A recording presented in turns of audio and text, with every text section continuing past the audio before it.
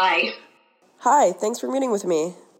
After speaking with Paul Lauder about the Student Nonviolent Coordinating Committee, I decided it might be worth a try to reach out to Cheryl Greenberg, a current professor at Trinity College, to try to understand and discuss her involvement with the SNCC movement and any other movement that had happened on Trinity's campus.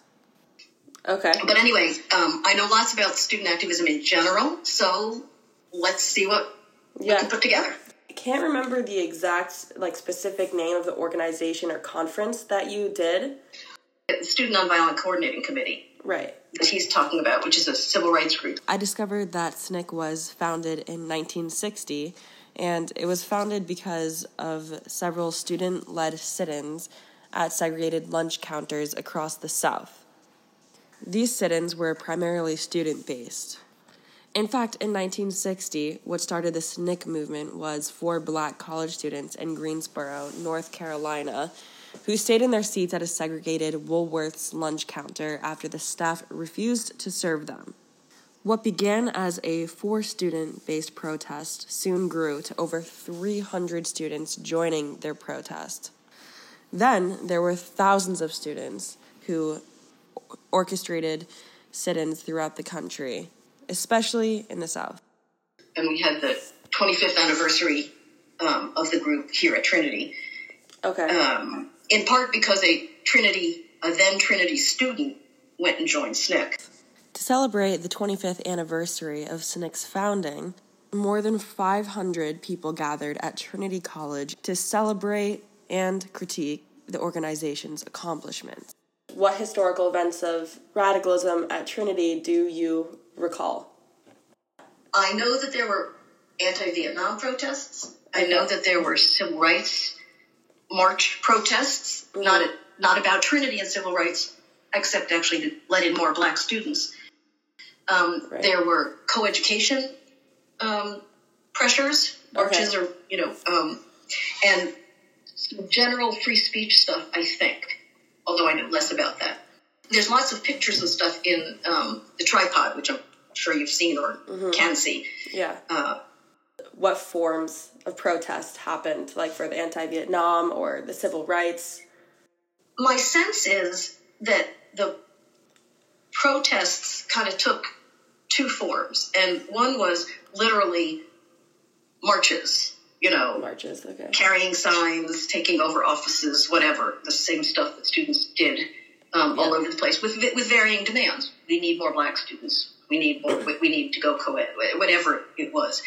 And the other was bringing speakers to campus to talk about stuff. So I know that they had lots of engagement with civil rights activists, which is why some of them left school and went down, right. Which is what led us to the SNCC thing. Right.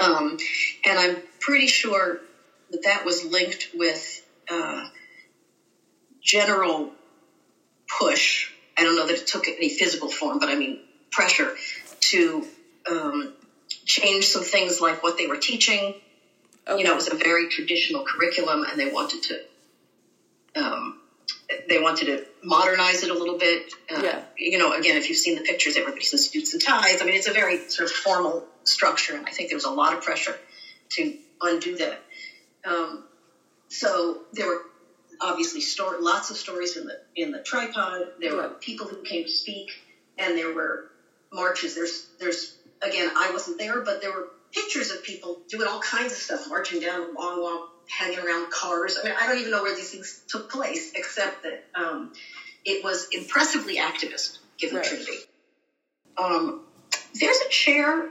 A chair means like an endowed position in entrepreneurial studies, okay, which is sort of like how to be a good corporate person, Right.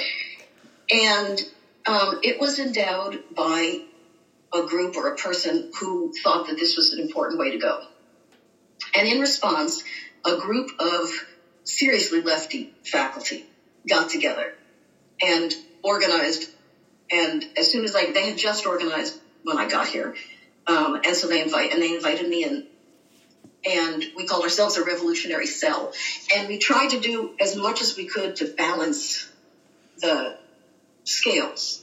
So, for example, there's all these courses in entrepreneurship, and we started a minor called Studies in Progressive American Social Movements, which had, for example, one of its requirements as an internship volunteering for a union, working with a union, something like that. We tried to do other sorts of political options. And so everything else came from that. Why aren't there more poor students here? Why aren't there more students of color here? Why aren't there more Jewish students here? Isn't there any diversity? Blah, blah, blah. All came from that. I give them credit for all of those issues. Mm-hmm. And as I said, the rape had just happened a few years earlier. And so the faculty had already been primed about the fraternity issue, mostly around gender. I just have to be clear. More than race. So the two pressures, the sexism part and the racism part, kind of came together just as I was here. At least that's how I see it. Right. Which is what brought all those different approaches in. In fact, I think the minor is still on the books. If it isn't, it just got left off because it's now outlived its purpose, I guess. When I was searching on the Trinity Tripod Depository, I came across an article from 1972 that illustrated some anti-Vietnam War sentiments and protests from Trinity students. The article was called Trinity Students Strike.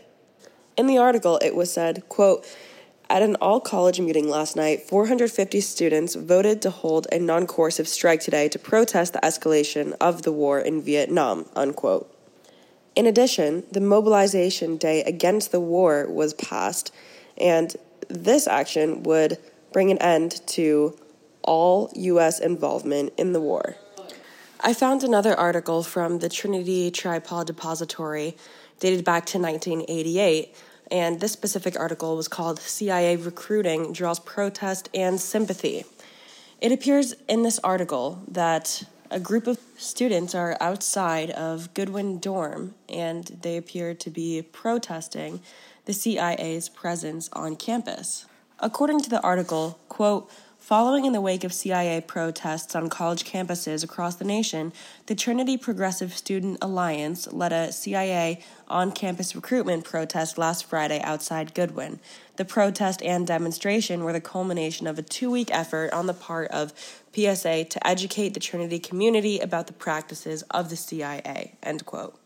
While some students believed the demonstration to be about the fact that students were merely anti-CIA, others felt that the demonstration was an attempt to deny students the right to interview with the CIA. Right now, I'm looking at an article called "South African Lecture Stirs Protest," and this tripod article is dated back to 1976. In the article, it states that there was a lecturer on campus. He was named J.B. Shearer, and he was the South African minister. The lecture was entitled "Change Through Accommodation" and was sponsored by the World Affairs Center of Hartford. In the article, it says, quote, "The protesters arrived early and assembled in front of Austin Arts Center at 7 p.m., some 45 minutes before the scheduled beginning of the lecture," unquote. Students from Trinity, students from Wesleyan, the University of Connecticut, and private citizens were involved in protesting. While 50 demonstrators stayed in the lobby to protest, the other 25 protesters walked in during the lecture.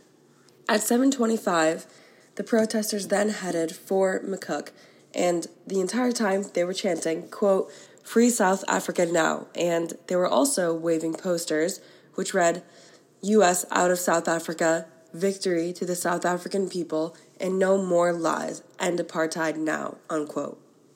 One man even shouted, quote, "This man represents a government that is killing and oppressing thousands of people," unquote. All of these protests each of these protests, which I have just touched on, represent examples of the protests that Cheryl Greenberg was talking about earlier. The protests that I remember from that time were mostly around race. Okay. About wanting more African American studies courses, around how pitifully small the number of Black students was here. So things like that. general racism on campus, of campus police, of students, everybody. Unfortunately, a lot of the same stuff you're hearing now, but that's beside the point. So the two pieces of that I remember most is that the faculty actually organized a support committee about admissions. And a group of Black and Jewish, it might have just been Black and Jewish faculty, met with the admissions officers and said, you guys ought to be ashamed of yourselves. Like, really? There's like 2% of Black students and there's 12 Jews? Like, are you kidding me? If this doesn't smack of racism and anti-Semitism, I don't know what does. And I said, what would you suggest? So, well, right. For example, why don't you go recruiting in schools where those students are? Cheryl Greenberg spoke about being on the faculty committee. So I did some research, and in the Trinity Tripod, there's an article from 1990 called Faculty Committee Explores Institutional Discrimination. The purpose of the committee meeting was to discuss the problems of discrimination both within the faculty and within the student body at Trinity College.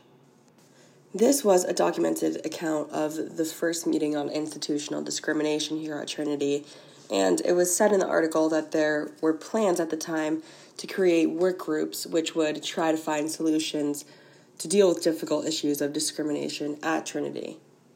In the same exact issue, there is an article called Minority Enrollment Continues to Decline. This article basically talks about the reasons as to why fewer and fewer minority students are deciding to go to college. In the article, it was quoted that, quote, fewer Black students enrolled in U.S. colleges in 1988 than in 1987, the American Council on Education said, unquote. Quote, only 28% of the nation's college-aged Black people attended college in 1988, down from 30% in 1987. By contrast, more than a third of college-aged Blacks in 1976 took college classes, unquote. It was also said in the article that the current financial aid programs are not working enough to encourage low and moderate income students to go to college. As such, it's no surprise when professors such as Cheryl Greenberg herself are unhappy with the lack of diversity at Trinity during these times. One student came in and he had to come in through the window to meet me because they were on this student protest and they weren't going to talk to faculty. I mean, it was like they were not going to engage in anything, but he wanted to talk to me because I had been in student protests before and he wanted to talk about like how you do it. And so I literally remember him climbing through the window so that he wouldn't be seen, and I said, I'm happy to tell you my experience, but you realize that now I'm part of the enemy, right? Right. Yeah. I'm on the faculty side now, and in students versus faculty, remember who you're talking to. Right. But of course, we talked about strategies and approaches and what we had done when I was a student, et cetera, et cetera. Right. So they had pickets and protests. They had this sit-in. They had a list of demands. All the stuff that you see now. This is before Umoja House. This is before any of that stuff had happened. And this is before Posse. This is before any of those efforts had been made. Mm-hmm. And so, to my mind, they were hugely successful. But campus safety remains a problem, et cetera, et cetera, et cetera. I'm currently looking at a book called Trinity College in the 20th Century, a History by Peter J. Knapp and Ann H. Knapp. In the 6th chapter, called Currents of Change, there's a section called The Sit-ins and Its Aftermath. On April 22nd, in 1967, at 4:30 p.m., there was a scheduled meeting for the Board of Trustees, and the major item on the agenda of this trustee meeting was the consideration of the Senate's resolution on the scholarship fund for Black students. In this proposal, there would be $150,000 worth of scholarship assistance. What then proceeded to happen was that 160 students took possession of the building where the meeting was in order to prevent the trustees from leaving until they had agreed to the proposals. No decision could be made until these conditions were met. More than anything, this was a concerted effort for Black students to have more of a place at Trinity and to have the financial means to come to Trinity? So that's what I remember. There was lots more going on, obviously, but since I wasn't a student, I wasn't necessarily privy to that part. Right. Talking about the issues you just raised, after you protested or had those discussions with the admissions, like, do you think those issues were resolved at the time, and do you think those issues perhaps still endure today? Yes and yes. As I said, I think things are much better in some ways. Mm-hmm. There is really an honest commitment, I think, to study issues of race, internationally as well as nationally. There's a huge... When I first came here, nobody was looking at race. I mean, I was hired to do African American history and 20th century American history. I mean, that was as much billing as race got. And American studies, everybody kind of did race, but it really wasn't a central focus for anybody except one professor of literature.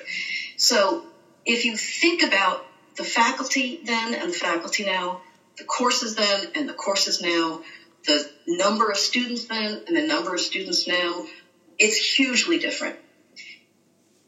If you want to look at the social life now, mm-hmm. and then if you want to look at student racism, if you want to look at campus safety, which may or may not be better, I haven't heard much about it lately, I'm not sure that so much has changed. Right.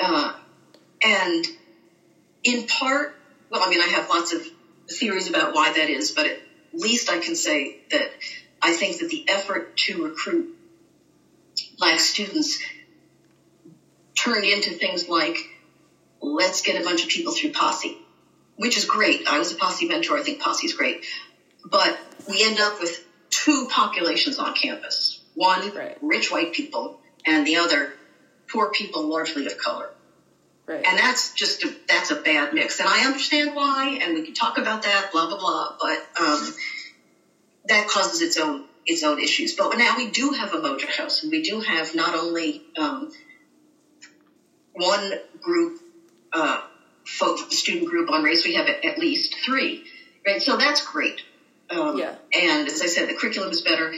I think what's left really are problems that may be beyond Trinity's capacity to solve by themselves. That is, social assumptions and problems, the need for money, which is why Trinity still goes after rich people. Right. Those sorts of stuff. I'm not saying that Trinity couldn't do better, because they could, but I'm just saying that a lot of the issues have to do with class, have to do with the racism of individuals, et cetera, et cetera. Right. And so Trinity, I think, is honestly trying to improve things, but some things need more money than Trinity has. Right. I think. Yeah. I'm just curious on, like, personally, like, how do you think, like, the social structures of Trinity could be changed? Like, where do we go now? I actually just had this conversation in my class yesterday, and I will preface it by saying I am a faculty member, okay? Mm-hmm. I know that most students don't agree with me, but every year since before I came here, so sometime in the 1980s, sometime in the 1980s, there was either a gang rape or multiple rapes in a fraternity.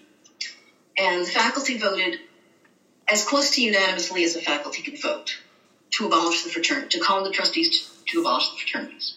Right. And the trustees said no. Every single year for about 20 years since then, the faculty has passed a resolution saying we want to get rid of the fraternities. And I'll tell you why in a second, but it has to do with this question. I'll explain why. But we even had a committee called the Faculty Committee on Fraternities and Sororities, whose sole mission it was to convince the trustees to get rid of fraternities. And truly very long story short, the trustees pretended to consider it 3 times and did nothing in the end, and so here we are. Okay, so why am I bringing that up? because at Trinity, again, I'm not a student, but my perception is that that is the social life. And as long as the social life is controlled by wealthy, generally white people with privilege, it's going to be a skewed social system. When Greenberg was discussing this racial tension on Trinity's campus, particularly in Greek life, I became curious and decided to do a little research. I found in the Trinity College in the 20th century a history book that, quote, while the tripod concurred in President Funston's insistence that there was no discrimination in admission, an editorial of March 15, 1950, admitted that most of the fraternity chapters at Trinity had national charter provisions limiting membership to Christians of the Caucasian race. I thought this quote was very interesting and very relevant to Greenberg's word because we see how much racial discrimination goes on Trinity's campus and in the Trinity culture and within the very social structures of Trinity. Not only do you have to pay dues, so that excludes anybody who doesn't have any money, there's a selection process. So it's like vote for your friends, and people tend to replicate who they are. I'm not saying there's no black members of fraternities or anything like that, but at a place like Trinity, it seems to me we have rules in place that no organization can discriminate on the basis of race or sex or anything else or religion, whatever. Right. And the only cases that are excluded from that are places where talent matters. You get to exclude people who can't sing from a cappella groups, for example. Right. But the only group that can discriminate without anything,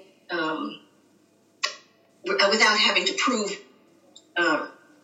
quality is fraternities. They get to say, we like you, we don't like you.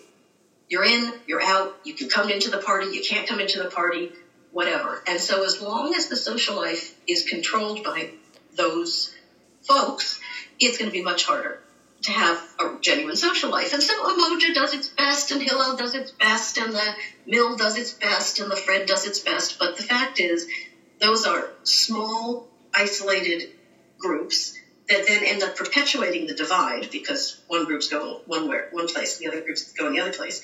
And nothing else is going to emerge until the fraternities leave, because only once you have a void are other people going to step up to the plate. So that's been the faculty's argument all along.